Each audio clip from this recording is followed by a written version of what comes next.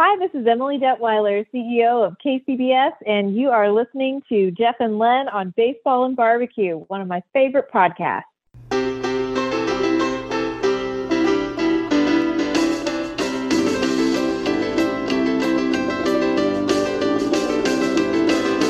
The gods are here, Babe and Jackie. Grab some sauce, fire up the Barbie. Len and Jeff welcome you. Here's baseball and barbecue.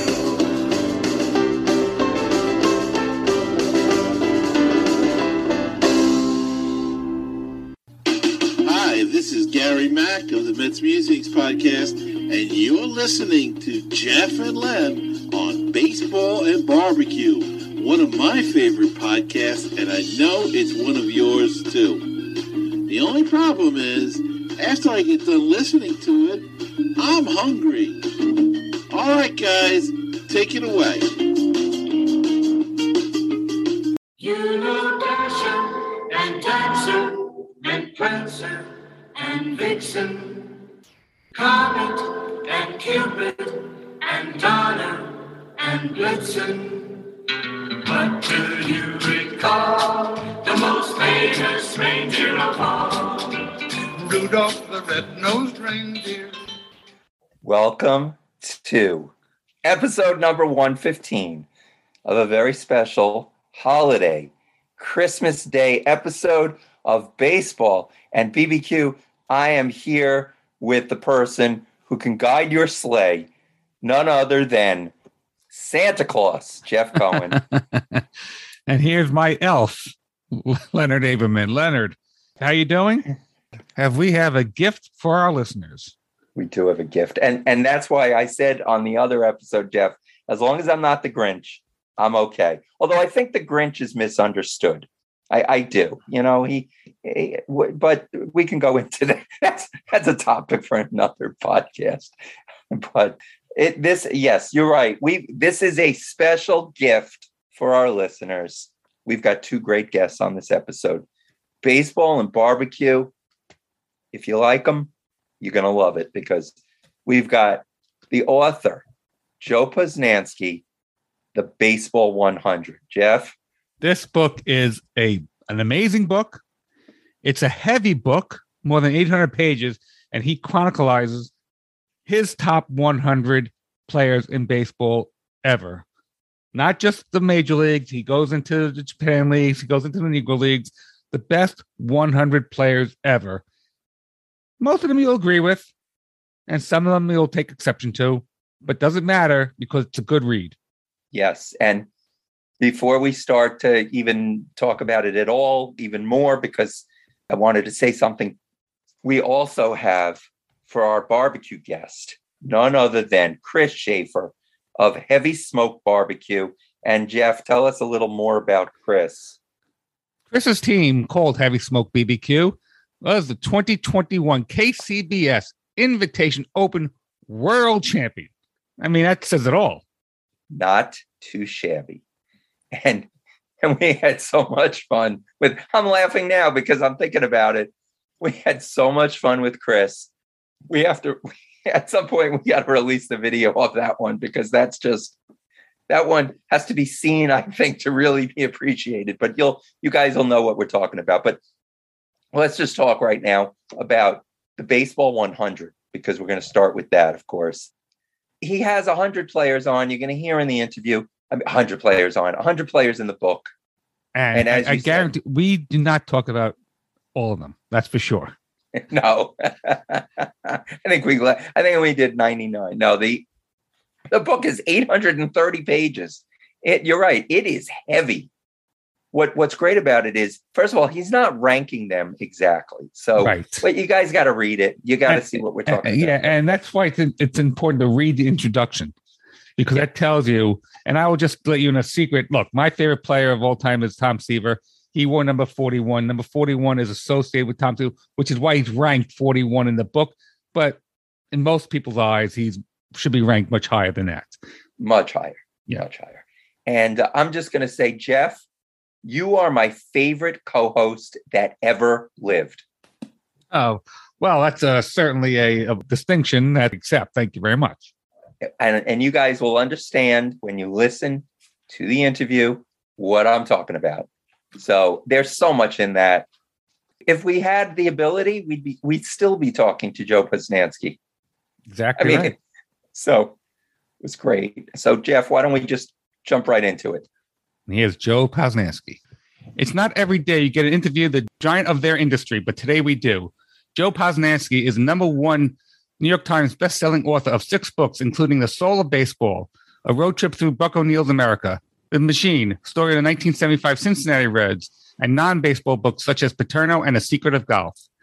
He has written for The Athletic, Sports Illustrated, NBC Sports, The Kansas City Star, has been named National Sports Writer of the Year at 5 different organizations, and is the winner of 2 Emmy Awards, and is a member of the Society of American Baseball Research, commonly known as SABR. He currently writes at joeposnanski.com, and he's with us tonight to talk about his latest book, The Baseball 100. Welcome to Baseball and BBQ, Joe Posnanski. Thank you. Joe. Great to be here. Joe, what a book. I mean, it is fantastic. But I have to warn people who are going to they have to read the introduction. They have to read the stats, the guide to the stats, because that was very helpful. Because the way it's written, it looks like you're ranking everybody. And when you get into the introduction, you find out it's really, I mean, yes, it's your ranking, but there's certain reasons why people have ranked some places. So please tell us why and how you got started with the book. Yes. Wow. I've been working on this book, for probably a decade or more, but it's really been a lifelong pursuit, right? It's everything, my whole life of being a baseball fan and thinking about these players and thinking about what greatness is and trying to capture a little bit of what I love about this game. So it is a ranking. It is the 100 greatest players ever. It's a ranking, which obviously leads many, many, many people to yell at me, which is great. But for me, it's something more. And I do talk about that in the introduction. I do talk about that. I've done a lot of interviews, which has been wonderful. And I've always tried to say that for me, this book it's my love letter to baseball. It is for me why I love the game, told through the stories of the 100 greatest players ever in my list. So, so you get a nice combination of things. So I've had so many people come up to me and say how much they love the book, how it's made them fall in love with baseball again, how it reconnected them with their father, with their mother, with their grandmother. I mean, it's all of that has been amazing and incredible. And then there are plenty of other people who come up to me and go, how could you possibly put Barry Bonds #3 or Ken Griffey Jr. 49, and you're an idiot. And that's fun too. So it's been an amazing, amazing run. Joe, when we speak to authors, a lot of times I get the fan in me comes out. I will gush. But for you, this is what I'm going to do. And this is audio, but people will have to, Jeff, describe what I'm doing. Standing ovation. Yes. Bravo. Encore.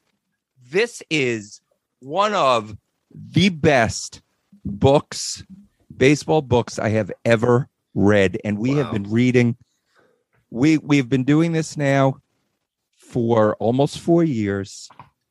I mean, Joe, baseball and barbecue. This is a unique podcast. Okay. With the two of those, I like to say we're the Reese's Peanut Butter Cup of podcasts. Two things go great together. The other thing I always say is the authors do the heavy lifting and all we have to do is the reading. But in this case, we do the heavy lifting too, because this book is 830 pages. That's right. And I loved, and I can't say that I've loved every one because, one, I have not finished the book yet. Right. And I'm okay with that because I love the fact that I have something to go back to and learn more about every player. The Baseball 100, I kept saying to Jeff, I can't wait to get him on. I don't know how long we're going to have with Joe, but I could talk to you for hours, and I'm wasting that time already. But the Baseball 100, Jeff pointed something out to me. I think it was Jeff. I mentioned I'm going through the book, and it's the Baseball 100. It's not, you don't say it's the MLB 100. That's right. Okay. It's the Baseball 100. And what that means is in this book, there are players who played in the Negro Leagues, which should get their recognition. We have had, it's so great when we go through these things. We see Bob Kendrick mentioned. Yes. He's been a guest on the show a couple of times. You have Sadahara Owen here. That's okay. Right. So, and then there are players that I've never heard of. And so, Joe, I could go on and on gushing. I'm going to stop. I'm going to let Jeff now have his time because I've used all mine up, but we're going to come back to me. But again, Standing O, this book is one of the best baseball books I've ever read. Highly recommended. Everybody must get this book. Thank you for writing it. Well, thank you. I mean, all of that is so meaningful to me. When you write a book like this, and it is 800, and when you count the index, it's close to 900 pages, and it's 3 pounds of book. When you write a book like that, you kind of hope that it reaches an audience, right? I mean, that you're really, really geeking out on baseball, and you're like, oh, is this going to find an audience? Are there enough really hardcore baseball fans out there that are going to love this book? And that's what you think as you're writing it. And then, the book comes out, and people, you find people like yourself, who obviously, couldn't be a bigger baseball fan and couldn't be a bigger baseball literary fan, and to hear that is incredible. To hear from people who say, I'm not a particularly big baseball fan, but I love this book, is incredible. To hear people say, I can't read the book because my 12-year-old daughter grabbed it before I could get to it, is incredible. So yeah, I mean, it's so much better than I even hoped. I had these big hopes when this book came out. Obviously, every time you write a book, you want it to be something really, really special. And it has been so incredible for me how this book has been received. Absolutely, you're right. I mentioned the glossary of terms earlier, and it's very important to read this because I've been using, I'm an old school guy, batting average, RBIs, home run, and I know about base percentage and slugging percentage, but that slash line that you talk about, the batting average, on base percentage, slugging percentage, 300, 400, 500. That's a great baseline when you're looking through the book. I mean, I know what WAR is. I can't figure it out, so I take everybody's position. And okay, now the WAR number is what it is because I have no idea. He's an accountant. Joe, Jeff is a CPA. And I also love a lot of these tidbits and stories that you'll never get from anywhere else. Like I'm looking right now at the Ozzie Smith chapter. Sure, he has 621 assists in a year. Never going to happen again. And you bring out because, there's not enough balls in plays now. Yeah. I mean, it was an incredible number when he did it. I mean, he was the first one to get 600 assists in a season, but it was not this mind-blowing number that it is now. I mean, now because of strikeouts, because there are not so many balls in play, you could lead the league with 450 assists. I mean, we're talking the guy was having 1 or 2 more assists per game than the very best defensive shortstops in the game today. I mean, that really is incredible. Absolutely. And also don't miss the footnotes. Again, such great stuff in here. Who knew Gaylord Perry had the same record as his brother at one time? That's amazing. It might be my favorite tidbit in the book is that Gaylord Perry and Jim Perry, for one day or 3 days or some ridiculous thing, but had the exact same career record. I mean, that's when you start believing that there's something bigger in baseball. I mean, that stuff is, I love that stuff. Yes, me too. Joe, there's 100 players mentioned. We could obviously touch upon so many of them. I want to try to get to things that maybe other interviews are not going to ask you. I mean, I could certainly, Buck Leonard is mentioned, Pete Rose, Barry Bonds, Pedro Martinez. I mean, on and on and on. I think what people have to know is that you're going to find out whether you think you know a player, you're going to find out something.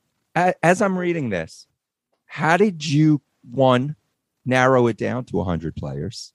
Because I'm sure you had players, I think you even mentioned that some were outside of the, as I'm mentioning this now, I'm thinking of some other things that I want to ask you, but good thing I took notes. How did you get it to the 100 and feel comfortable releasing this book? I mean, I would have, wait, I can't send this into the publisher yet. When did you finally, get to that 100? How did you do that? It's a great question, because it's exactly what my mindset was going through. So I'll tell you that the final 10 on this list, so 91 through 100, I had 40 players for those 10 slots. And it was hard getting it down to 40, but I got it down to 40 players for those 10 slots. And there were certain players that I'm sure people can see on that 10 that had to be on there in my view.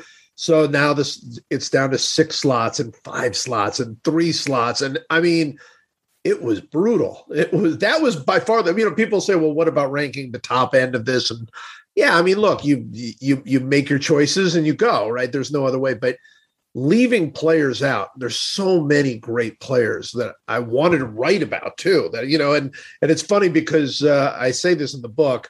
I think I actually end the book with this.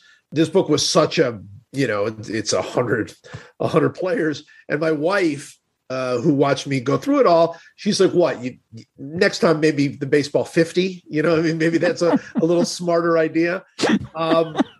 But honestly, I wanted it to be the baseball 200 because there was so many players I wanted to write about. So it was very hard. Look, the way I came up with the list, just to give you a rundown on that, I started with the stats. I really did. I worked with a guy named Tom Tango, who invented the wins above replacement, that war that we were talking about earlier. And we came up with a formula that I really liked. It's a different formula than probably anybody else has used. And it brought together a lot of different pieces. But for me, there were 3 particular pieces it brought together. I wanted players who were well-rounded. That was really important to me. So I mean, there are players in here who are one-dimensional, but one great dimension, right? Like they were unbelievable hitters or whatever. But I wanted players, if I could find them, who did everything well. I wanted players that represented their time. And that's really where it gets to be tricky, because obviously, how do you compare a Walter Johnson to a Pedro Martinez, right? You're talking about over many, many, many years, a different game in a lot of ways. But I wanted them how they compared to their time. That was important. And then I wanted players who were truly great, like they reached a peak of true greatness. I didn't necessarily want players who were very, very, very good for a long period of time, even though that's an incredible achievement. And those people are in the Hall of Fame and they should be. But what I wanted were players who reached a very high peak. So that was how we started. And when we finished that formula, that's the easiest part, you have a list. And the list, we took it all the way down to 1,000, more than 1,000, where you could actually just rank them in order. I mean, and there they are. And it looks so clean when you do that, by the way, because it's so hard, later, the efforts that I went through, it's like, boy, if I just stayed with that formula, it was all there for me right there, but that's where it starts. And then to me comes the hard part and the fun part, where you actually start saying, okay, look, this formula is great, but it's not everything. And I want to rank these players the way I want to rank these players. And some of the players that were in that original list of the 100 are not in the baseball 100. Some of the players who are outside of that list are in the baseball 100. And of course, that list didn't contain Negro Leagues players, like you mentioned. It didn't contain world players like Sadaharu Oh from Japan, but also great players from Cuba or Puerto Rico or the Dominican Republic from before the time they could play in the major leagues. So then you put that list together and then you start moving it around. And then But you couldn't have nailed it more on the head. There comes a moment where you have to say, that's my 100 right there. Because otherwise you could spend literally, you'll never finish it ever. Because every single day I would come in and go, no, I don't want that. I want that guy. And I want move that up and move that down. And you have to come to a point where at some point you're like, okay, that process is over. This is the baseball 100. And now comes the writing. So you really do have to almost, just stomp on your own feet or something and just go, okay, enough. It's time to go. Well, top 10, 20, I mean, nobody can quibble with you. You really didn't need to. You didn't need to do any stats with that. I mean, come on. I'm not going to give any secrets. Willie Mays, Babe Ruth, top. I would say even the top 50. Top 50 are pretty easy. Yeah. I suppose if it was 50, it would be harder. Now suddenly 40 to 50 would be hard, right? Like you would have that issue. Right. But yes, I mean, there are, I think I did this figuring once. There were something like 68 or 69 players who I never even considered not having them on the list. Like they were, they were players that it's like, okay, guaranteed on the list. I mean, they're absolute no brainers. And there were probably another 10 or 20 that I thought, yeah, I mean, they're one of the 100 greatest players. It was really those last, 15 to 20 where you're just like, yeah, this is, it could be any of these guys. All of these guys deserve to be on this list. Yeah. And you have some people on this list that some people never heard of. And I'm going to say, Oscar Charleston. We were lucky enough a couple of years ago to interview Jeremy Beer, who you do mention in the book. Yes. About his biography on Oscar Charleston. And he was just great player. Oh, great. Yeah. And a great book. I mean, yes, it's interesting to me. There are Negro Leagues players in here, as you mentioned a couple of them already, who people wouldn't know. Everybody knows Satchel Paige. Everybody knows Josh Gibson. Might not know Bullet Rogan, or might not know Pop Lloyd, or might not know some of these other guys that are in the book.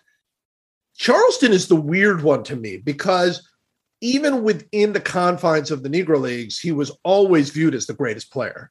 Gibson was the greatest hitter and Page was the greatest pitcher, but Oscar Charleston was the greatest hitter. And yet for many, many, many years, nobody knew him. I mean, he really was unknown. Gibson was known and Page was known, but Oscar Charleston wasn't. He came earlier than those guys did. He was, a player who was, there were legends about him, but the legends weren't necessarily, like Josh Gibson hitting a fly ball that never landed, or Satchel Paige, striking out 27 batters and one town and then doing it again in another town and all of that. So, yeah, I mean, I think that's the one, because for me, the rankings could, as you guys saw, they're very fluid. I mean, to me, it's more of an art, I think, than science. I'm just connecting players to numbers. That's what I wanted to do. But I wanted Oscar Charleston to be in the top 5 because I thought, one, he deserves to be there. He should be there. But two, because I thought that would jolt people and say, wait a minute, I've never even heard of this guy, or I know almost nothing about him. And that was part of what I wanted to do with that. And you tell a story in the Oscar Charleston chapter where Willie Mays is in the Negro League Museum and you talk about the catch. Could you expand on that? Yeah, I mean, I'm trying to remember. I remember vividly him being there, and I remember vividly Buck O'Neil talking to him about, because there's a statue of Oscar Charleston in center field, and Buck O'Neil saying to Willie Mays that Oscar Charleston was you before you, right. And Willie Mays saying, "Oh, I know who he is," because when he was young, he was a great player. And everybody said, yeah, but he's no Oscar Charleston. I mean, that's really, he'd heard that all of his life. Mm-hmm. And unfortunately, I think a week or so after Willie Mays made that famous catch in '54, that's when Oscar Charleston passed away. That's right. Yeah, no, that's 100% right. And I did think that was, there were so many moments of, I don't know, kismet or something in this book where I remember that particular one. And this happened a lot when I was writing this book. So I'm writing about Oscar Charleston. I've got all this stuff. And then I see the date of his death and I'm, writing about that. And I'm like, wait, 54, that's October of 54. That's gotta be right around the same time. You start making those kinds of connections and suddenly they become a vivid part of the book. there are a few ways you can read this book. So it starts at 100. And then if you go the normal way to read a book, the way most people here read books, you go from 100 to 1. And it's very funny. And I said to Jeff the other day, what number are you up to or whatever? And he told me, and I said, oh, wow, you got far or whatever. But he started reading from the back of the book, the end of the book at 1 to the other way. And of course, there's one other way, which is just to grab the book, flip open a page and just read. So I joked with Jeff and I said, well, so you're actually reading it the Hebrew way. That's right. You're going, right. Back to front. Right? I should have put a back cover. I should have actually had like you do right. at Hanukkah, at Passover, where you just have, you're looking through the back cover. Yeah. And then what I thought about was, and we haven't really talked about it, and you mention it prominently, and actually in the introduction you talk about your mother and her, where she, how she just came to the country and you were born 3 years later and she spoke Yiddish, and that's even that was a funny, fascinating story. And then you talk about Mike Mussina and how the scouting report on him is he's a mensch. Yeah. So actually, based on your background, reading it from the end, from number 1 backwards, actually makes a lot of sense. So Joe, in my long-winded way of saying it, which I'm famous for, tell us more about you.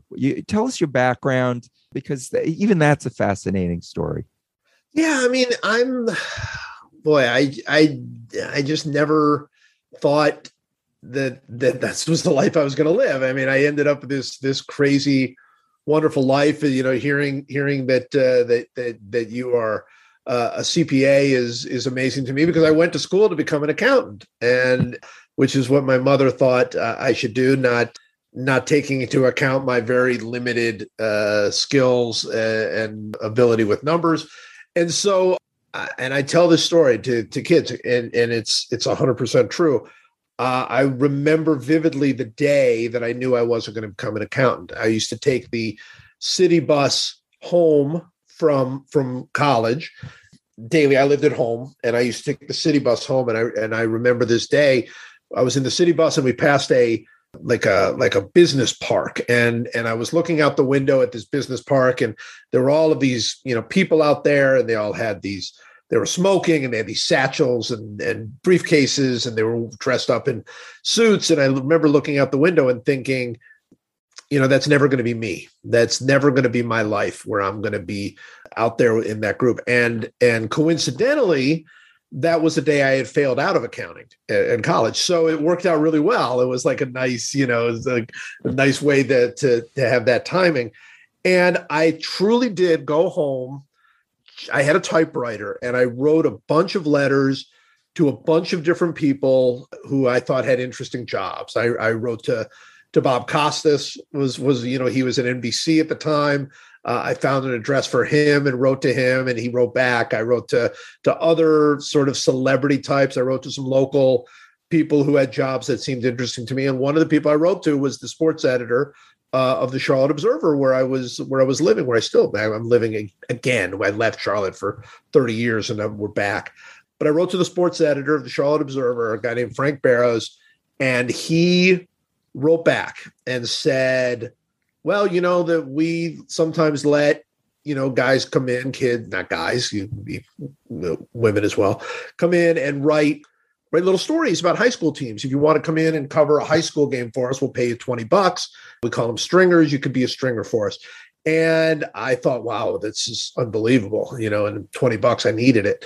And so I called and begged and pleaded, and he gave me an opportunity, and then he gave me another one and another one and another one. And I was scared to death because I loved it immediately so much. And I just thought, nobody had ever told me I could write. I had literally no knowledge whatsoever that I had any ability as a writer. I was scared to death I wasn't good enough to do it. And I just vowed to myself, whatever I have to do to do this, because I love this so much. And wow, it worked out. And, and then suddenly you end up, being a columnist in Cincinnati and Kansas City, and you're working at Sports Illustrated, and you're traveling around the world, and you're writing books. And I literally have no earthly idea, just to be the son of immigrants who came to this country just before I was born. And, they didn't know anything about what it was to be an American, and just taught me to go after what I wanted. So it's unbelievable to me. I mean, it really is unbelievable to me that at the end of the day, I could be, allowed to write an 830-page baseball book. It blows my mind. And you did a fantastic job writing the book, obviously. I do have a couple of questions on some of the players in here. I thought I knew everything about the Pete Rose and the Pete Rose saga. And you know what? Turns out I didn't. I knew about the baseball rule, no gambling on your team, but I didn't know there was one, you can't gamble on another team, and it was two different punishments. And who knew that what possessed Pete Rose not to take that deal is unbelievable. It's really amazing. And boy, I'm glad you said this, because every one of these essays, I had two very, very strong thoughts in mind. One is, if they've never heard of this player, they don't know who it is. So if it's Archie Vaughan or it's Buck Leonard or it's Pop Lloyd or whoever it is, I want to make this so that they learn about the player and they like the player, they get to know the player. But I also wanted it, if you are a passionate fan of that player, that I give you something that you might not have known, some way of looking at it. And I had written about Pete Rose forever. My second book was The Machine, about the 1975 Reds. I had written so much. And it was only by going back and taking a very, very close look at the moment when Bart Giamatti banned him forever, looking at that saga, which was very ugly, very ugly. It ended up being Rose suing baseball, suing the commissioner personally. The commissioner, we all know what it did to his health. I mean, he died shortly afterward, and it was very, very ugly. But what I did not know is exactly what you're saying. There are two rules. The rule is, if you bet on baseball, it's a 1-year suspension. And if you bet on your own team, it's a lifetime ban. So there are two different rules on the books. And it is very clear when you watch this thing go that Bart Giamatti just wanted to suspend him for a year. That's absolutely what he wanted to do. And he just wanted Rose to admit he bet on baseball. He was going to close the book on it. He was ready to go. He didn't want this black eye for baseball. Rose was such a beloved figure. He didn't want to be the one to knock him out. He certainly didn't want him to not go to the Hall of Fame. He didn't want any of those things. But Rose was so adamant and so combative and such a, I don't know if he would regret it. I don't know if Pete Rose has regret, but he fought and refused to admit even a single thing, which is how he lived and how he played. It's part of what made him such a great player, was his refusal to back down to anything. And because he didn't back down, the commissioner had no choice but to suspend him for life, and he'll never get back in. He'll never get back into the game. Right. If you said you had two, so I'm not interrupting. Oh, I'm sorry. Another one. I always knew Eddie. I didn't see Eddie Matthews play, at least in his prime, but I knew he was a great player. But I didn't know how great he was. Looking at this list that you had of a career home runs at progressive ages, and he was actually on pace higher than Aaron. Yes. And then that was unbelievable to me. And then around age 31, 32 season, it flipped, and when Aaron became the greatest home run hitter who lived. So that's just amazing. Yeah, Matthews was so good so young. That's why he stayed ahead of Henry Aaron's pace for, and they were teammates and great friends and very close to each other and all of those things. And Eddie Matthews was the manager for the Braves when Henry Aaron broke the record. So it was but you're right. There were a couple of things that struck me about Eddie Matthews, and it's a guy that has, I wouldn't say he's been forgotten, but I don't think people talk about him anymore very much. Eddie Matthews, to me, there's no question when he retired, he was the greatest third baseman in baseball history. Since then, Mike Schmidt has come along, and George Brett, and Chipper Jones, and Adrian Beltre, and so on and so on. But when he retired, he was the best. But nobody viewed him as the best. And, that's a big story I talk about in the book, how Pie Traynor ended up being named the third baseman of the all-time team in 1969 and not Eddie Matthews, and how ridiculous that was. So he was always underrated, and then he just kind of kept on being underrated. And he was not always an easy guy. He was not always somebody that was, he didn't love the media by any stretch and so on. But you're right. What a great player he was, and underappreciated for how great he was. That's what I thought after reading it. Very underappreciated. Let's go back to your mom for a second. Okay. Yeah. Your mom may have been an immigrant and may have not known anything about baseball, but you point out something. Your mother was against the designated hitter. And so some people will side with her and some people won't. But your mom wouldn't have approved of his position. I remember it's like it was yesterday, and it's funny because she's read this book. My mother knows nothing about baseball, cares nothing about baseball. That's never changed, and it never will change. But she read this whole book and really, really liked it, which in some ways is going to be the greatest compliment I'm ever going to get, is because my mother, if she didn't like it, she would have told me that she didn't like it. But yes, she was the one who I first collected baseball cards with. She loved the idea of baseball cards. She loved organizing. That was her, still is in many ways her thing. So she loved organizing, and baseball cards are perfect. They're perfect organization things because they have numbers, teams, positions. You can put them in any order you want. There's so many different things. And we were putting them in order of position. And the baseball cards used to say it was 76, and the DH had said Des hitter. It didn't say designated hitter, it didn't say DH, it said Des hitter. And my mother says, what is this Des hitter? And I said, that's a designated hitter. And she was like, well, what is that? And I said, it's a person who doesn't play in the field but hits. And her immediate reaction was, that's stupid. Like that was like her immediate reaction was, yeah, that's stupid. But as you guys have read in the book, my mother's most famous baseball quote is after I wrote my very first baseball story for the newspaper, she called me. And I was obviously very excited. It was my first baseball story. I'd written other sports, but not baseball. And my mother called me and she said, I read your story today. It's very good. And I said, thank you. And she said, I just have one question for you. Who are you to determine if a run is earned or unearned? And I've always held on to that as sort of something. Yeah, who am I to make that determination? That's a great story.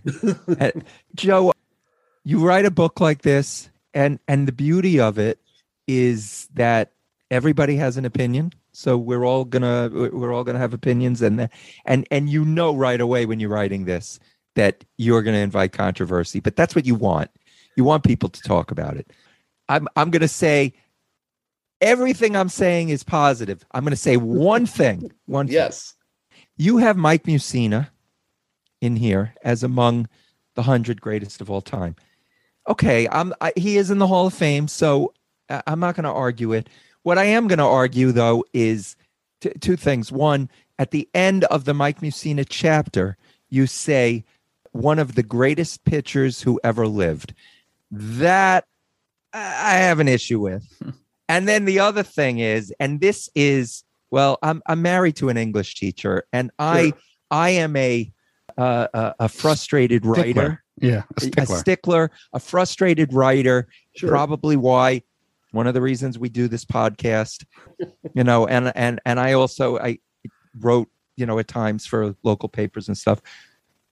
The expression "whoever lived." Well, I understand it's an expression, but as opposed to what? Who never lived? Right. Right. That's and people will say, Leonard, it's just an expression. Get over it. But I the greatest who ever lived, as opposed to what? Who? I know someone who's the greatest who never lived. There you go. My friend Jonathan Hawk, who I actually co-wrote, made the movie that they play at the Baseball Hall of Fame now. John is a great director, has done a bunch of 30 for 30s, and he did one on the greatest running back who never lived, who was a running back who never got to play in the NFL. And so, yeah, you're 100% right. Yeah, look, Mussina was definitely one of those players who, is drawn, I wouldn't say controversy. I don't see it as controversy, by the way. I mean, I've had lots and lots and lots of arguments, but to me, that's what it's about. I don't see it as drawing. It's just my opinion. I mean, it's like there's no controversy if somebody says to me, like, how could you leave Juan Marichal out of this book? Well, they're right. But my only real response is, you could write your own Baseball 100 and then you could put Juan Marichal in your book, but they're right. Juan Marichal belongs on this list. Of course, he's one of the greatest players who ever lived. Huh? You like that? How I just brought that in? But yeah, you can make arguments for all of these players. And you can make arguments. This person is too high, too low. And I love that because the other thing about that is I think baseball, more than any of the other sports, in my view, thrives on those kinds of arguments. I mean, yes, you have the Michael Jordan versus LeBron James in basketball. You have the Tom Brady versus whoever you want in football, but it's not the same. It's not the same as it is in baseball. Baseball so cherishes its history. It's so nostalgic. It's so romantic. And so when we're sitting there arguing about whether or not Ken Griffey Jr. would have been one of the 10 greatest players ever had he stayed healthy, that's the lifeblood of baseball, in my view. That's exactly the kind. If you're watching a football game, if you're at a game, you are locked in, and there are people around you who are yelling at you and maybe hitting each other and pouring beer on each other or whatever. And I've been in all of those circumstances. But you're at a baseball game and you walk around, it's a bunch of people talking about, I got to see Brooks Robinson play, right? I remember Greg Maddux when he used to do this, or I was there when Sandy Koufax threw this, and that to me is why baseball is one of the reasons baseball is so wonderful. And so I hope that all of that is in this book. And so, yes, it is. I say right at the beginning, I know you'll have disagreements. Let's go. Let's talk about them. Let's fight. Let's argue. It's because I think that's so much a part of baseball. And my favorite player you have in the book, and I can't believe he's so low on the list. But like I said, you had to read the introduction because he's listed at number 41. And I was at that game when he won number 300 at Yankee Stadium. It was a great day, and you brought me back to that day. That's awesome. Tom Seaver, 41. You guys know this because you've seen it and you've read it. When I say the numbers are more art than science, I really mean it. I mean, there are many, many players in this list, more than people even think. Like, people will say, oh, I noticed a couple. There are a lot of players on this list who are connected to a number rather than a ranking. Exactly. And some of them are controversial. I think the most controversial is DiMaggio. He's definitely too low if you're looking at purely as a ranking. But when I think of the number 56, I think of Joe DiMaggio. So to me, it's an honor that I wanted to give him. He gets the number. Nobody else should be 56. And I think it's the same way with Tom Seaver at 41. And somebody said to me, so if Mike Trout was 41 and Tom Seaver was 27, would you just have swapped them? Is that what you would have done? And, I just kind of shake my head because they're not those numbers. So I don't have to answer the question, but also, what I tried, other than with DiMaggio, who I definitely moved quite a bit, every other player is within a couple of where they were anyway. It was just, so if I'm making Tom Seaver 36, nobody's going to remember that, but I make him 41, his number, his moment. The other thought that I had for him was to make him 69 for the 69 Mets. Right. It was too low. It was too low. I can't make him number 69. Right. So 41 is, I'm happy. I'm happy with Tom Seaver at 41. And apropos, when I read the Yogi Berra chapter, what you've done of research there and just going through those I guess, game little summaries that you picked out 12 game summaries of his. And it wasn't good. It was all negative, but that was the only 12 times he struck out, which when you think about it today, is unbelievable. Yeah, that's not even, that's like a half a week for like Giancarlo Stanton. Yeah, I mean, I'll tell you one thing about this book that really helped me. I wrote a cover story about Yogi Berra for Sports Illustrated and did a ton of research and did a ton of work and I spent time with Yogi, obviously, before he was gone. It was with him at the museum. He was wonderful and loved the guy. Okay. So now I'm doing a Yogi Berra. Now it's time for the Yogi Berra chapter in the book. I'm like, well, it's got to be completely different from what I wrote for Sports Illustrated. So everything that I wrote for Sports Illustrated, look, I'm going to pull pieces of it, obviously. But I'm like, what can I do about Yogi Berra that I haven't done before? Something completely new and different. And I noticed there's the year he struck out 12 times. And I was like, what if I did that? What if I literally found all 12 times that he struck out and built, around his greatness, to show how great he was. And, I tried to do that with a lot of people. I mean, that was some of the fun, was the challenge of, say, how do you write about Roberto Clemente, or how do you write about Sandy Koufax, or how do you write about, Johnny Bench in a way that has not happened before. And that's a fun challenge. Yeah. And one last thing with Yogi Berra, though, and it's right when you wrote, he didn't say everything he said. I'm just going to leave it at that, because there was a line in there, one of his famous quote that I thought he said, and he didn't. Yeah. I mean, and it's funny because so many of his quotes, even he didn't remember whether he said them or not. At some point, it's just like, it's not even worth fighting about. But his most famous quote is what I went to look for. And actually, I don't want to give it away. I know, I'm glad you I don't want either. The quote he said, I think, is better than the quote he got famous for. So I'll leave it at that. Yes. I think gotta get the book. Actually said was, I thought, even better. Yes, got to get the book. I didn't want to ruin it either. The book's The Baseball 100. We are speaking to the author, Joe Posnanski. And I'm telling you, Joe, as I'm sitting here and we're talking, this is like being in a candy store. It really is. What a treat. There is a number in the book that you do not mention, and you specifically don't mention it, but I'm going to mention it. Yes. And it's number 19. That's right. Why don't you tell us why you didn't put number 19, and how do you avoid putting number 19? It was, I think it occurred to me pretty late, actually. I mean, I think the list was basically done, and I started looking, and people will know that two of the greatest all-time players wore 20. Mike Schmidt, Frank Robinson, both wore number 20. And that really intrigued me, that they both wore number 20. And I started to think to myself, I can only give one of them 20. Who would I give 20 to? Part of me says, all right, look, Mike Schmidt, great fielder, great home run hitter, walked a lot, was just this, but Frank Robinson was this unbelievable hitter, won the Triple Crown. And I'm going back and forth who's, and they were right next to each other on the list, by the way. I mean, even on the statistical list, they were right next to each other. And I thought they're both number 20. There's no other answer for me because it really mattered to me to give people the number that I thought they deserved. That was really important to me. I had a really tough time with 24 because 24 was Ken Griffey Jr. and 24 was Rickey Henderson, and trying to figure out who should be 24 and who is not was tough. So I saw 20 and I said, you know what, they're both 20. And I thought, but how do I do that? And then I thought, you know what? No 19. Because of 1919 Black Sox.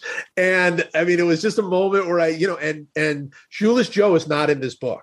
He was one of the last, very, very last ones to get knocked out at the very end. And I thought, oh, this is a way to get Shoeless Joe in the book somewhere. It's like if people notice that number 19 is not there, maybe they'll wonder why the heck there's no 19 in the book. Joe, we really appreciate your time. We can go on and on hours for this. I do have one more question on talking about the great pitchers of the 60s and 70s. We talk about Seaver, Carlton, Palmer, Gibson. One that you have in the book that I guess maybe gets a little forgotten, but Fergie Jenkins. And when I read his chapter Wow, 20 wins, so it's 9 seasons in a row. I mean, it's unbelievable. Yeah. And then, what an underrated and great pitcher he was. And he's one of my favorites because I think even if you know Fergie Jenkins and know that he was this really good player, I don't know that you know why exactly. With Seaver, it was so obvious, the perfect motion and the high fastball and all the strikeouts and everything else. And Carlton had the great slider and was this big lanky guy, didn't talk to the press, and Gibson obviously was as intimidating as they come. But what was Fergie Jenkins' thing? What was his deal? Why was he so good? I mean, he certainly had a good fastball. He certainly had good stuff. He had great control. But what makes him separates him? And the answer is, what I think the answer is in this chapter about the relentless nature of the way he pitched. He knew who he was, and he knew how he was going to get people out. And he did the same thing again and again and again and again. And, there's a real greatness to that. And Fergie's still with us and is a wonderful guy. I actually just did they were doing a Ferguson Jenkins documentary for WGN I was a part of. And, he's only now in many ways beginning to get sort of some of the recognition and love. We've lost Seaver, we've lost Gibson, those guys from the 60s and 70s, they're not that many of them are with us anymore, the great ones. So now people are beginning to finally see, wow, Ferguson Jenkins, what a great pitcher he was. Yeah, he had 3,000 strikeouts, less than 1,000 walks. Yeah. Only one of 4 pitchers who've done that. It says Schilling, Maddox, and Martinez, and Jenkins. Not a bad group to be a part of. Not bad. Yeah, exactly. Joe, again, we thank you very much. Where can people, find you? I said joepoznansky.com. Yeah. Anywhere else, any other social media you have? And I do have Twitter, Jay Poznansky. That's pretty easy to find. And yes, joepoznansky.com is where I do my writing now. And I would love if people would like to sign up. You can sign up. There's 2 different ways. There's a subscription site, but it's also free. Where you can get some free stuff. And I'm having a lot of fun. I'm actually counting down the 101 greatest football players there now. It's a much different project than the baseball one, but just for fun, we're trying a little bit with football now. I have a feeling Lawrence Taylor's on that list. He might be. He might very well be. Joe, I know, I don't know, maybe Jeff's trying to wrap up or whatever, but I am not letting you go yet. So I think as you've probably are listening and see how we do this, Jeff manages to always get back to the subject at hand, and I kind of somehow move around. Sure. I had the thrill once of being in the Vatican, and I was on a tour, and the woman that was giving the tour said to us, she went to mass every day or whatever, and she said to us, I was at a mass and the Pope, I forget who the Pope was at the time. I don't want to say the wrong Pope, and the Pope actually walked in or was there, and he would just come in and sit. And she said, and I think he shook her hand, or I guess kissed her hand, whatever he did. So she said, this is the hand that touched the Pope. And she offered that hand. She said, I will shake your hand. This is the hand that, touched the Pope. Well, I almost feel like that's with you. We are talking to the man who spoke to some people that we'll never get to speak to, whether, because we are not the huge podcast, that of some famous people, or unfortunately, because they've passed away. There is one person that you had the privilege of speaking with that Jeff and I both believe should be in the Hall of Fame, and that is Buck O'Neil. Yeah. And you had the honor of speaking to him, and we are speaking to you, but I would like to know a little bit about your relationship with him and just what it's like to speak to him, because I've heard so many amazing things about him, and I just want to hear more. Sure. Yeah. No, I mean, Buck there was never anybody like him. There never will be anybody like him. I mean, he was, as a player, he was a great player in the Negro Leagues. He was a great manager in the Negro Leagues. He was the one of the first, maybe the first really prominent African-American scout in the major leagues. He was the first African-American coach in the major leagues. And he was this wonderful spokesman for the game. But none of those things capture who he was. I mean, he was someone, and I got to, I got to not only speak to him, but spend years with him, including my first book, where I just traveled the country with him. He was a great friend. And every single day I miss him and I think about him, because the thing about Buck was that he had, in my view, he had every right to be angry, every right to say, you know what, I didn't get the chance to go to Sarasota High School. I didn't get the chance to, even try to play in the major leagues. I didn't get a chance to coach on the field. He was the first African-American coach in the major leagues, but they didn't let him coach first or third. They wouldn't let him on the field. I didn't get to manage in the major leagues. And he could have. He could have done all of those things. He could have done them brilliantly well. So he could have been angry. And I have to tell you, there was zero anger in him, zero bitterness in him.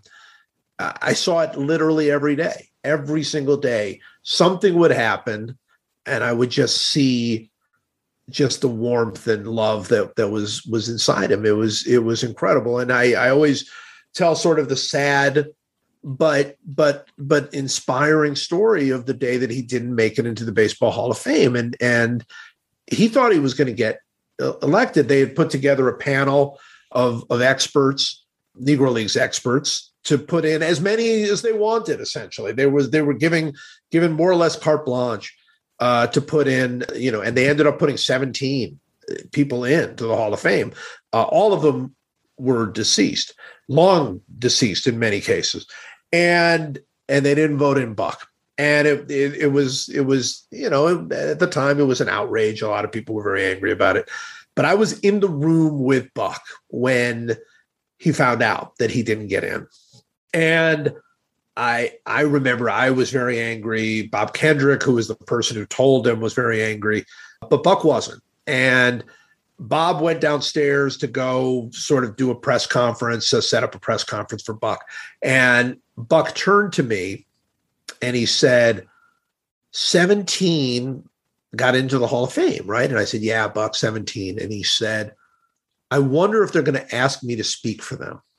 And this is minutes after he found out that they didn't vote him in. And I was stunned. And I said to him, Buck, you would do that? You would do that, for the Hall of Fame?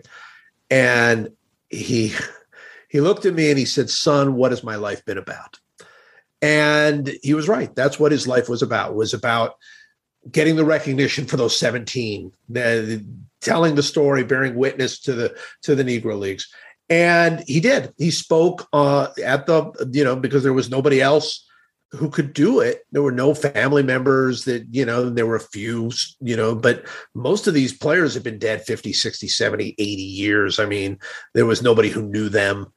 And Buck sang there and led the crowd in song and spoke on behalf of those 17. And he died 6 weeks later. I mean, it was the last public appearance he would make. And I think about that story because I was writing my book, The Soul of Baseball, and I had saved the ending for when he got into the Hall of Fame. That was my thought, was he's going to get into the Hall of Fame, and that's going to be the perfect ending for this book. It's going to be the movie ending. I had, the whole movie cast. I had it all worked out in my mind. And instead, he's there speaking on behalf of these 17, and I realized that was the real ending. That's the movie ending was the one I wanted, but the real ending was once again him being told no and triumphing, over that. And that's Buck O'Neil to me. Thank you. Yeah, thanks for that story. That's a great story. Jeff, I know we're going to wrap up. Joe, I hope that we could have you back because there's so many things. You wrote a book about the life and afterlife of Harry Houdini. I did. Right. I mean, you did the Hall of Fame movie where you traveled the country and got to interview all the players, which I have to tell you how envious I am of you for that. But, and we are respectful of your time, but I'm serious, Joe. we could be talking to you. The sun could be coming up here, and we could still be talking to you. You are. I know I'm gushing. I'm sorry, but thank you. You're unbelievable, and I hope that as you do all these numerous interviews with all these podcasts and these other, they're not baseball and barbecue. No, they're not. All these other that you will remember that right here you have two huge fans who just respect everything that you've done with this book and are very appreciative to you. So I hope you will keep that in mind, because you're a pleasure. Thank you. Thank you. No, it means a lot. Thank you, Joe. Thank you very much. Thank you. That was incredible. We didn't even scratch the surface with Joe. It's a great book. I mean, really, every baseball fan should go out there and get this book. It's to be part of your library. Yeah, this is one that is going to be, just referred to time and time again. It's a reference book. The stories that he has about each of the players. Oh, yeah. And to be able to rank the top 100 players in baseball history. And again, it's not just the MLB. I mean, he's got Sadahara O in the book, which we mentioned in the interview. One thing that we should mention, though, is we did this interview prior. I think you guys are going to know this. If you're listening to this now, you heard the interview. We did this prior to the Hall of Fame, where the Veterans Committee and the committees voted. And he's talking, of course, about Buck O'Neil and the special relationship that they had. And we're talking about him, hopefully getting into the Hall of Fame. Well, we all know now that he is in the Hall of Fame. Well deserved. Which we're glad. Yeah. Well deserved. Yes. We're very happy that he's not into the Hall of Fame. Yeah. It's bittersweet, because he's now in the Hall of Fame. The last time, and as Poznanski was saying, he didn't take it, he was thrilled that these 17 other guys got in. Right. But why couldn't he get in when he could enjoy it? Come on. I mean, some things are unexplainable. Right. But you just shake your head. You just shake your head and you can't explain it. He was a Hall of Famer then. But now all of a sudden they realize it. I guess, again, the same with Gil Hodges. They finally righted a wrong. Right. And look, let's not take away from Tony Oliva, Jim Cott, Minnie Minosa. Right. And Bud Fowler. Of course. Right. Of course. I know. Yeah. I want the people to be able to, if it's at all possible, to be alive, to have that, to the joy of it. Yep. But of course, Joe Poznanski is very happy. Bob Kendrick is very happy. Anyone that we unfortunately never got the chance to meet him. We didn't even get the chance to talk to him, unfortunately. Yeah. But everybody that knew him had such loving things to say about him. Mm-hmm. So they're all happy that he's in, and we're happy that he's in. Yes. Jeff, if people want to comment on that interview, if they want to wish us a happy holiday, a happy new year, how can they get in touch with the show?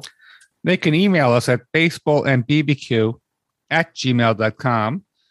Comment on our Facebook page, Baseball and BBQ. You can tweet us at Baseball and BBQ. You can leave a comment on Instagram, Baseball and Barbecue, where barbecue is all spelled out. Our phone number is 516-855-8214. And our website is www.baseballandbbq.weebly.com. And please rate, review us, follow us, tell your friends.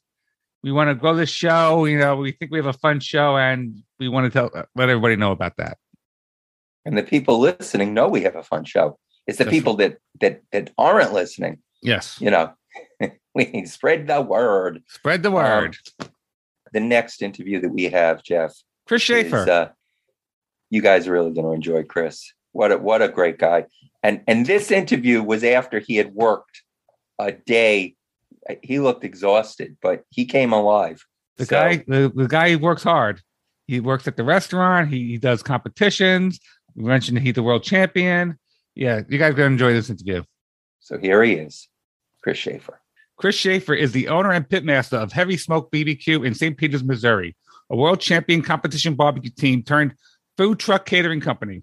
They also have a restaurant located in St. Peters, Missouri. Chris is with us today to talk about all things barbecue and his experience at the 2021 KCBS Invitation Open World Championship. Welcome to Baseball and BBQ, Chris Schaefer. Yeah, man. Thanks for having us, guys. Welcome, Chris. I guess you froze when I said, when Jeff was talking about the competition, and I said, you kicked ass at that competition. Am I right? Yeah, man, we had a really good day. You know, I didn't love the cook going into awards, actually. You know, I made a couple mistakes along the way, and I spent about 3 hours telling everybody that was the worst cook of my life. And then I won the thing. So I had a lot of people mad at me that night. It's like when Nolan Ryan is warming up in the bullpen, has nothing, and then pitches a no-hitter. That's what it's like. No. It's like when Chris kicks ass at the competition. Right. Nolan Ryan can go, well, we want him on the podcast. So he can go just listen to something else for that. Man, Nolan Ryan throws heat no matter what. Yeah, exactly right. So then, Jeff, ask him your question. My question to you is, since St. Peters is only about 30, 40 miles from St. Louis, are you a Cardinals fan? Yeah, I'm a giant Cardinals fan. Okay, there you go. Okay. We may have to talk some baseball too. But I haven't caught a game in a while. You know, I'm so busy, man. I just haven't got to watch too many of them. But you know, if they're on, that's who I'm rooting for. Right. Good organization. You talk about being busy. All right, yeah. Chris. Yeah. You compete on the weekends. You run a restaurant all week. So start us at the beginning. What the heck were you thinking? Oh, man, I don't know. I'm a glutton for punishment. The reality is, like I said, I'm always trying to run a gun. I'm just like a busy guy in general, and I'm not great with idle hands. So I've always been super busy. And, you know, I started competing a while back, and then, I worked quite a bit and competed and got busier and busier and busier, and started the food truck, and then, obviously started the restaurant. So now, I'm basically open to close at the restaurant like Monday, Tuesday, Wednesday, and I'll work from 5 a.m. to noon on Thursday and go home and trim my meat and make injections, do that type of stuff, and get the trailer loaded and head out somewhere, Friday, Saturday, and sometimes Sunday to compete. And I'll be back on the pits of the restaurant at 5 a.m. on Monday. So I don't really stop. Listen, all that free time he has, the guy's lazy. He's a lazy good nut. Then I tell you, Jeff. Well, to add on to it, I coach my daughter's softball team too. So I got practice once a week in games. Wow. And stay pretty busy. But are they winning? That's what we want to know. Are they winning? They won. They won about half their games. All right, that's good. There was a team in the league that was I don't know. I think half of them were like driving there. My daughter's only 8 years old, and they kind of trounced every team they played. So we didn't beat them. All right. Well, you did okay. Go ahead, Jeff. So you run a restaurant with, I guess, your wife Danielle and Chad Brewer. Is he a friend of yours or just a business partner? Yeah. So Chad, we met. Man, I was like 15 years old. You talk about always being busy. I was one summer I was 15 and I was working in a harbor, actually, cutting grass and doing things like that. And I would work all day and I'd go home and shower and I'd work in the restaurant all night doing dishes and stuff. So, I started working there, cooking in a restaurant. And then they brought Chad in as the kitchen manager when I think I was maybe 17 and he was like 19. And we worked together all through high school and college and stayed best friends. And it got to a point, he stayed in the industry. I went, to college and kind of in the business world, but he was a kitchen manager and a chef of 20 some odd years. And he was working in a restaurant that was just kind of killing his soul. They were like, oh, let's cook all the ribs on Sunday and microwave them through the week. And it was just killing him, And so I kind of went on a limb and said, let's start this food truck. And I did that for him. My wife left her job as a dental assistant. Chad and Danielle worked the food truck while I kind of ran the business and booked all the jobs and did the books and that kind of stuff. And, when COVID hit, we made a lot of our money parking in front of businesses and selling for lunches and stuff. And everybody went to work from home. And I never wanted to leave a good job to start a restaurant. So with COVID hitting, kind of hurting the food truck, I ended up losing my job due to COVID. And we said, well, let's just, start a restaurant during a global pandemic. Why not? Yeah, the truck's not working. So let's. Oh, you before you came on, you said you're still selling out, which is great. Yeah, we're doing great. We were so much busier out the gate from what we thought we were going to be. And we immediately had to pivot. I mean, we were 3 weeks in and we're like, whoa, like, we got a problem here. We were selling out by like 2 p.m. every day, and we opened 11. And so we were selling out by like 2 p.m. and trying to find ways to cook more food, and then ended up buying a couple more smokers to try to get ahead of it. I mean, it just took off so fast. We knew we had good food. People love the food truck, and we had a good following, and we knew if we could just get them in the front door that we'd keep them with our food and our quality food, but it took off quick, man. I think my first year projection, we hit like the third week of May. So I was very happy. Nice. I was going to say about your competition team. I mean, I'm looking on your website, well, all those accolades you have, all those grand championships, team of the year, reserve grand champions. Wow, that's something to really be proud of. Yeah, we've been real successful. I always say we've been real lucky, but I started cooking, 2011, 2012, and we were only doing 5-6 competitions a year. And at that time, I was cooking with a buddy of mine, just doing chicken on that team. And 2014, we had a scheduling conflict, and I decided to cook one on my own. And on that one, that very first one I cooked without my partner, I got reserve grand champion and never really went back. Honestly, like, I didn't plan on starting a team, so my buddy Cole, who got me into it and taught me everything, he used to always have this joke. People would say, "How do you cook such great barbecue?" And he would say, "Salt, pepper, and heavy smoke." And so I was going to cook one competition without him. And as an ode to him, I signed up under the team name Salt, Pepper, and Heavy Smoke. And before I sent it in, I was like, that's just too long. And I wish I still had that application, because I literally just drew a line through salt and pepper and competed as Heavy Smoke. And then we reserved it, and it really never looked back. I'm just I'm one of those guys that, like, anything I do, I'm all in. And so, it's one of those things, like, if I wasn't out, seeing some success, I probably wouldn't be doing it. I'd probably go do something else.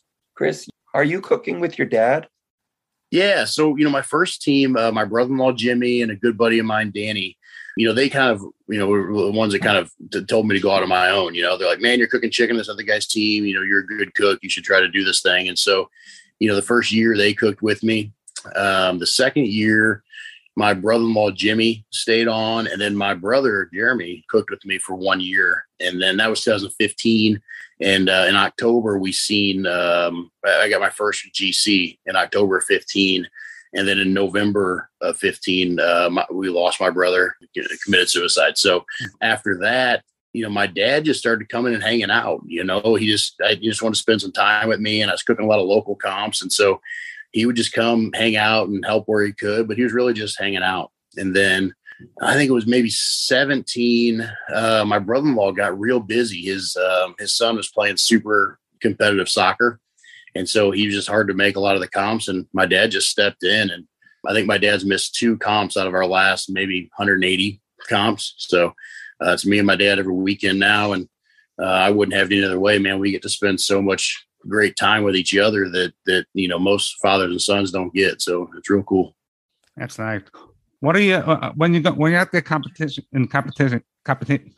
competing? Easy for me to say. What equipment are you using? I'm a drum smoker, so cooking barrels over direct heat, hot and fast. We get brisket and pork done in like 3-4 hours, and we actually get to sleep and get up and get stuff done in time and watch these other guys cook all night long. And they're dead tired, and I'm wide awake, so it works for us. Because you got all that driving to do. Yeah, we travel a lot. We do travel a lot. That 180 comps that you were saying, that's about how long? 180 is about 2 years, 2.5 years. Nah, so I cooked 46 this year. Okay. Last year, because of COVID, I only cooked 29. The year before that, I cooked 34, 35. The year before that, I cooked 30 something, so. Some of the guys do a lot more. Depends of the area. Yeah, so like this year, 46 is a lot. I think the most I've really seen everybody do is in the 50s, but you only got 52 weekends in a year, and Sure. living in the Midwest, the Midwest competition's kind of shut down between November and March. So if you want to compete, you got to travel. And then obviously there's some doubles too. So you can get, 2 in 1 weekend or something, but I mean, 46 this year was a lot for me. That's true. Yeah, that's true. There's only 52 weeks in a year. So Yeah. You know, they gotta rest sometime. We actually had a contest here. I don't know if they're still having it because of COVID, but it's a KCBS event. It's on Staten Island, and we went a couple of years. I think you would do quite well at that competition. Yeah, when is that competition? Well, it was April, I think. Yeah, but I don't know if it's. I don't know. The last couple of years, I'm not even sure they had it. Right. How far? Yeah, I was going to say how far? Where's the farthest you traveled to do a competition? I would say South Carolina. We went to South Carolina twice this year, and then next month I'll be in Florida twice. So I think that's probably my furthest. Wow, it's and you're driving from St. Louis down to that's quite a trip. Yeah. It's about 15 hours. Pulling a trailer and stops, it's probably more like 16 and a half. But I'm going to try. They got the first weekend in January. There's one in Florida. I'm going to try to see if I can find a place to stash my trailer down there. That way I can drive back without pulling it and then go pick it back up for the second one that's in the last weekend of January. So try to do some things like that to save some miles and some fuel cost from, a lot of travel. Sure. Jeff and I mean, I know we're probably known for, the baseball and barbecue moniker as a cooking team. No, we're backyard cooks. Yep. So love watching the Pitmasters on TV and all of that. Loved when we went to the competition. That was great. But we are backyard cooks. So what's the best piece of advice that you could give to a backyard cook? The best thing I can tell you is to keep it simple. I think too many people are trying to do too many crazy things. There's people I see, wrapping ribs with grape jelly and just doing, weird things like that. I think, barbecue and grilling or cooking in general, because I got, kind of a chefy type background, it's really about cooking things properly. You know what I mean? Like you figure out how to cook ribs to the perfect temperature every time. The flavor you put on it doesn't matter too much. You know what I mean? Like put a little bit of a salt base down and then a good kind of all-purpose flavor and then cook it right. And everyone's going to think it's the best thing they ever had.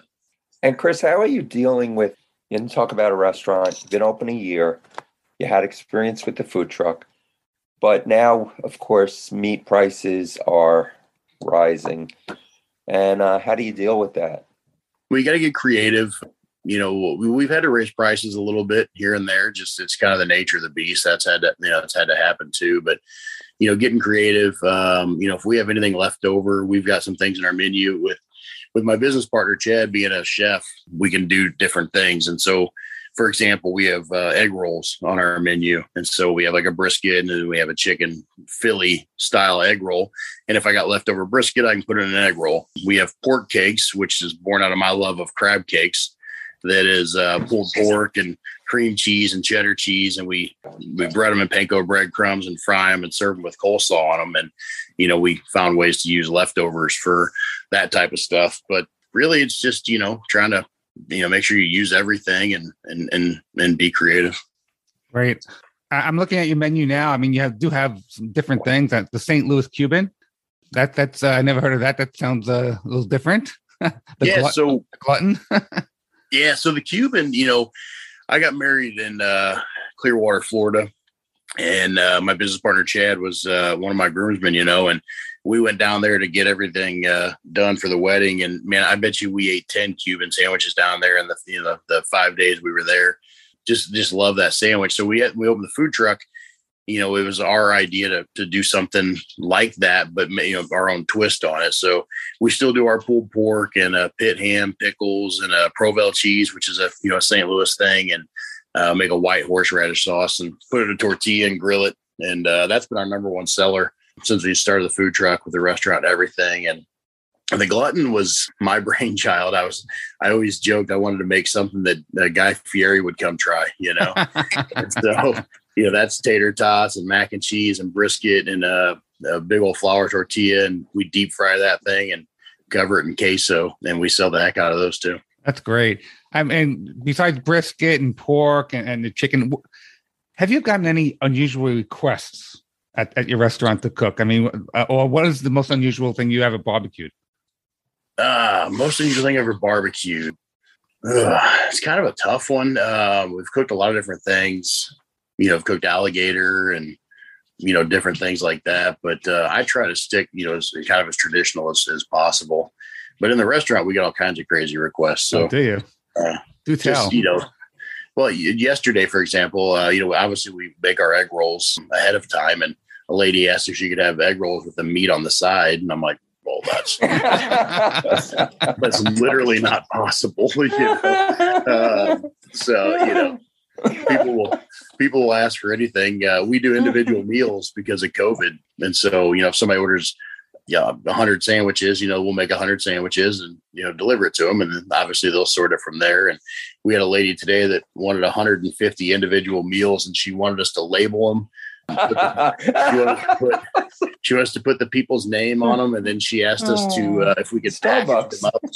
Well, she asked if we could package them up in alphabetical orders to make it easier for her to hand them out. And I was like, man, I'm pretty accommodating, but that's just not going to happen. Right. I'm sorry. Listen, I'm good at alphabetizing things. I'll take that job. I was going to say there's half my cooks that I think they'd need help getting that done. Oh, I'm sorry. Oh, wow. We have to have an episode and call it just the funniest things. Things in the restaurant industry. Wow. I've always wanted to start a blog called How to Barbecue Wrong, like Malcolm Reed's How to Barbecue Right, but How to Barbecue Wrong, and just be nothing but fail stories, Uh-huh. Oh, I should tell them about my story about the ribs. Yeah. I hung ribs in my pit barrel, and they were extremely tender. So I thought, if I leave them on longer, they'll be more tender. I go in, run in, and take a shower to get the smoke off.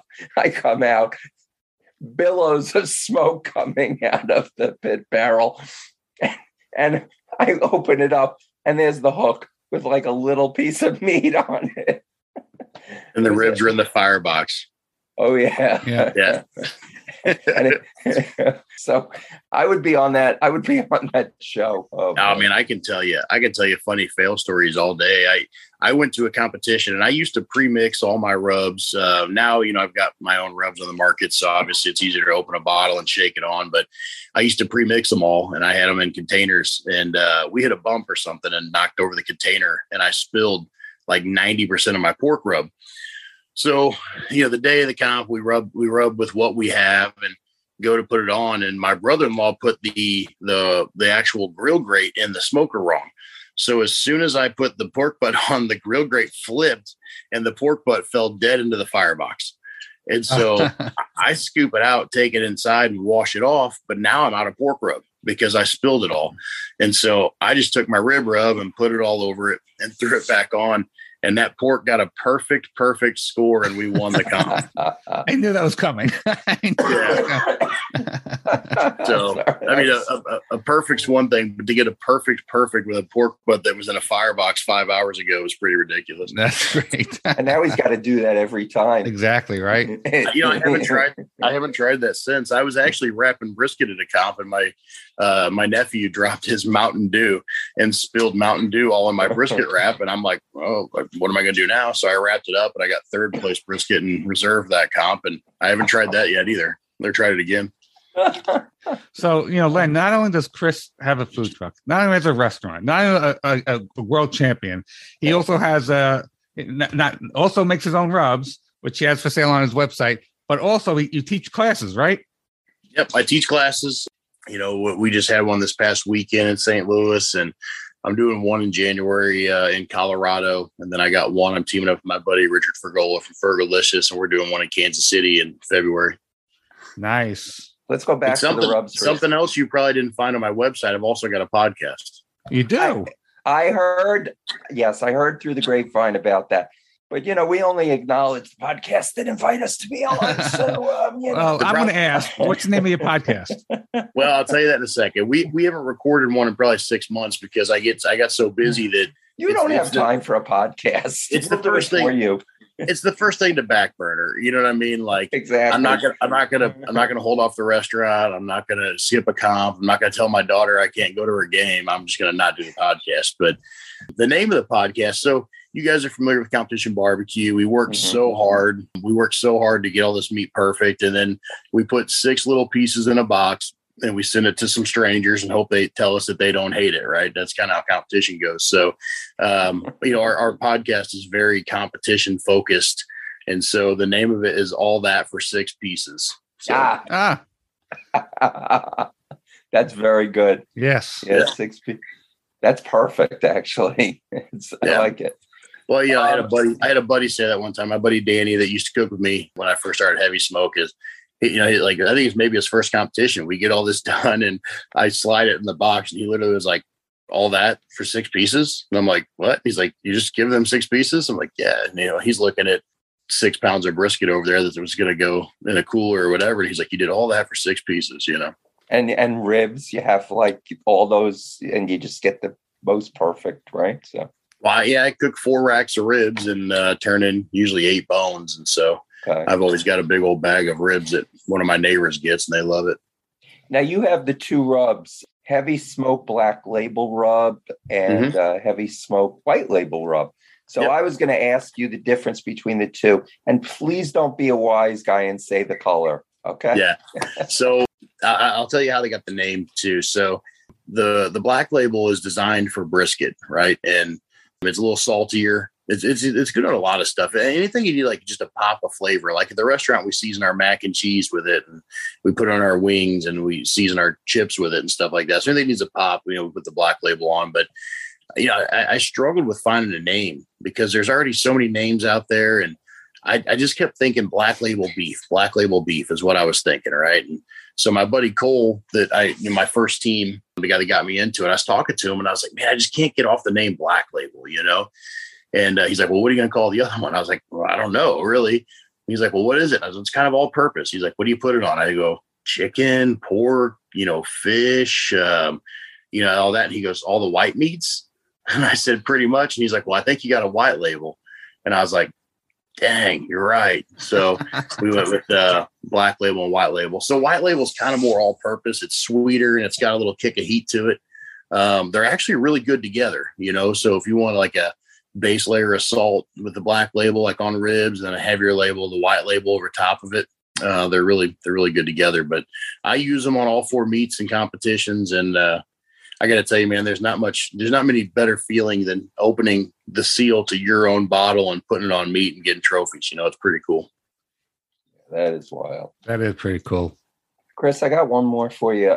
Well, who knows? I may have more than one. That's fine. Don't hold me to that. We're having a great time. So, people should know this is the craziest podcast. I mean, Chris froze a couple of times. The intro we've got to keep because it's great. But Jeff's dog barked. Jeff ran to the door. Then my dog barked, and I'm alone. So that's why I had to run out. So I just pulled back the curtain. But Chris, I think we should show him the video. This is one of the funniest ones we've ever done. And Chris, you have been unbelievable. So I'm so glad you're the guest. But I got a question now. We'll go back to the podcast. So believe it or not, Jeff and I are about to celebrate 4 years, our 4-year anniversary of doing this podcast. Now, you've been doing the podcast. Well, you haven't done one, and you said 6 months. And of course, life gets in the way. But you realize how difficult it is. Now, I would assume that with Competition Barbecue, your guests are your listeners. Yeah, I mean, my guests are my listeners, but I think what makes it a really good show is that my guests are my friends. You know what I mean? Yeah. If you listen to the show, like how it kind of happened, I have my buddy, my co-host is Rob Honke. His team name is St. Louis Black Iron, and he already had a podcast. And his podcast is like, if you want to listen to a roller coaster of a podcast, his is called Stampeding of Cattle, and it will literally go from politics to movies, to sports, to drugs and back. And it's like, I mean, it is a roller coaster, man. They just talk about anything. So when COVID hit, we just got real bored and we had no competitions for a few months, and he had all the equipment. And I was like, man, I said, I think there's a space out there for a barbecue podcast. that sounds like guys sitting around in a competition, because that's what we always did, man. We just sit around a fire. Once everything's prepped and everything on Friday night, we just sit around a fire and we all just BS and make fun of each other and tell stories, right? And we were like, we want something that has that kind of feel. And with being in competition barbecue as long as I have, it's easy to just to like text my buddies and be like, "Do you want to come on this thing?" So right off the bat, we have like Brad Leininger and Tim Shear and Darren Worth and Travis Clark and all these, Joe Pierce, these guys that we see every weekend, and they come on, but you can tell by listening to the show that they're friends of ours and that we have a good rapport, and we like BS, and it's not so stuffy. I'll do a lot of research and have a lot of facts, and I'll have an outline, and then we don't talk about any of it, Those are the best ones where you go off script and, there's just, you have the repartee between you and your guests. That's fantastic. Well, and I think a big miss, and obviously, you guys know this a while and you've got it figured out. I think a big miss in a lot of podcasts is that, they don't go after like these nuggets of gold that sometimes listeners give them, or not listeners, guests. I remember we were talking to Bill Purvis with Chicken Fried Barbecue, and he just like offhanded comment mentioned big game hunting in Africa. And I was like, forget barbecue. We are now talking about big game hunting in Africa, Richard Fergola with Fergalicious, he was a national champion coach, collegiate wrestler. And if you go listen to his podcast, we literally talk about wrestling and MMA for 23 minutes before we even mention barbecue, and I think that's what makes people want to listen, is that it's not just, hey, tell me about your first comp. It's right. It's true talk, So then the question is, Chris, what did we miss with you? I don't know, man. I mean, I think we got everything. Yeah. I mean, there's, I do all kinds of stuff, but I mean, barbecue is my life now. I mean, it's cool. People say like, "Oh, you're living the dream." And I'm like, man, I didn't know my dream included 16-hour work days for half the pay I used to make, but it's the reality, man. I love it. I wouldn't change anything. It's a family affair. Your wife's involved with the restaurant. Your daughter has a section on the menu. I see. She does, man. I wanted to make it personal. I wanted to, when people come in, I wanted to feel like a family, so we named the kids menu Peyton Picks after my daughter. And then if you notice, there's a Pops plate. So we got our big plate that feeds 6 to 8 people. It's got a little bit of everything on there. And when I was trying to find a name for that thing, I decided, why not name it after my dad? So I call my dad Pop. Everybody on the circuit calls him Pop or Pops, and he's one of the most loved guys in barbecue. And that's one of the true wins to me. And what we've done is how much everybody loves my dad. That's fantastic. Before we wrap, we want to give you a chance to give us your social media. And I got to tell you that your Heavy Smoke Barbecue restaurant has now just got onto my bucket list. So whenever I get to St. Louis, because I got to catch a Cardinals game one of these days. I haven't been to St. Louis Busch Stadium yet. So I got to go there and then go to your restaurant for dinner. But tell us your social media and how people can get in touch with you.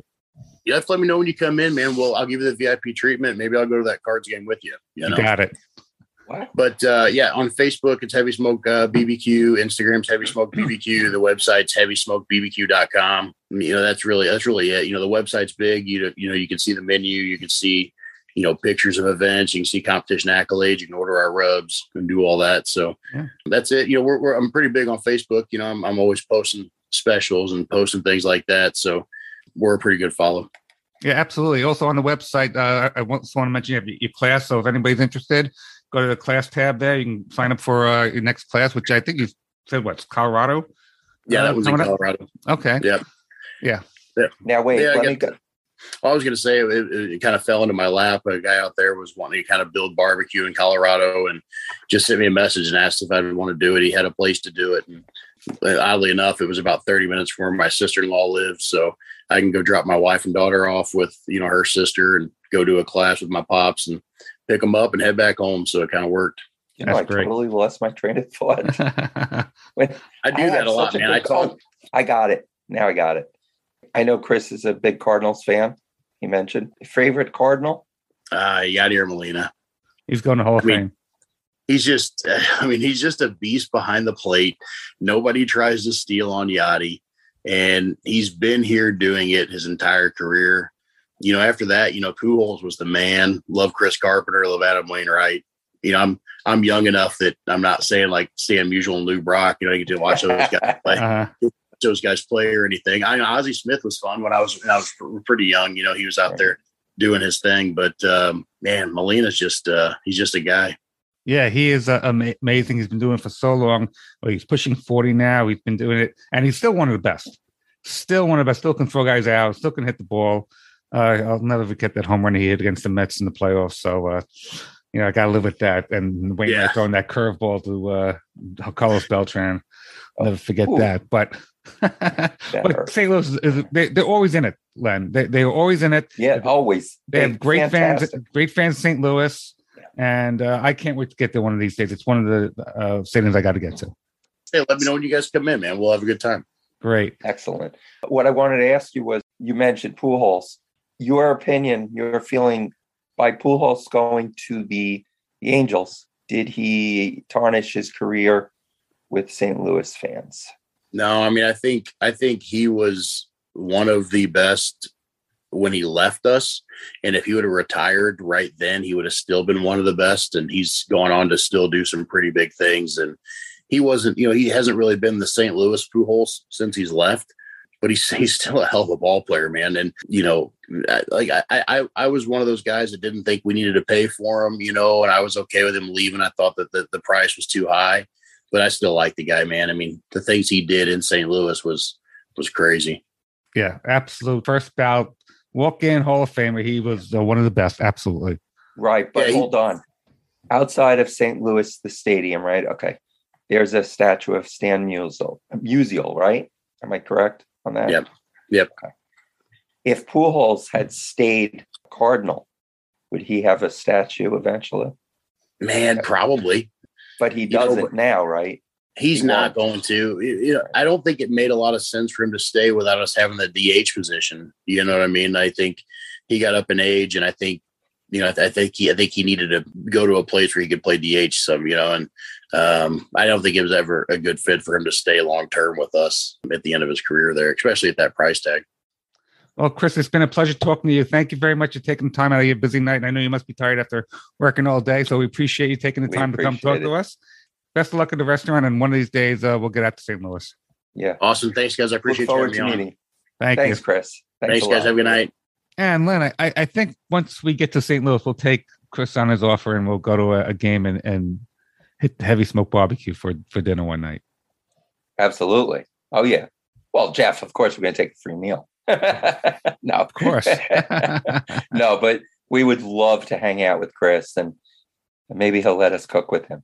Yes. Yeah, sure. That'll be the night the Department of Health closes him down. Yeah. No, but that was so much fun. Chris was such a good sport. You guys, again, that video, I mean, Jeff's letting his dog out. I'm running to let my dog out. Chris is freezing. His internet's freezing. I mean, it was just, and yet we did it. We got through it. Yeah. This is the Christmas Day episode. It's being released on Christmas Day. So obviously everyone has done their shopping, but you know what? If you guys have gifts that you return or gift cards or who knows what that you forgot to get someone something or whatever it is, go to the Pandemic Baseball Book Club, books, various swag. FifthandCherry.com is also great for your cutting boards. By the way, congratulations to Tim Razor and his wife and their family. They had a baby, and congratulations to them. And then, of course, there is baseball, bbq.com, which is wonderful supporter of our show. Mike Mullen, Brett Mandel, we appreciate them immensely. Guys, check them all out. And Jeff, how do we end the show? We ended it today with Ace and Bobo, written by the musician, Dave Dresser, the poet, Shel Krakowski. We wish you all a very Merry Christmas, Happy New Year, Happy Kwanzaa, Hanukkah's happened, and for all your Seinfeld fans, Happy Festivus. Bye, everyone. When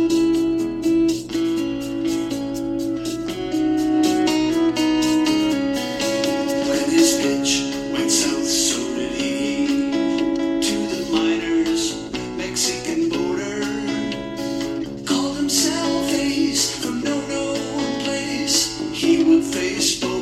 the sun.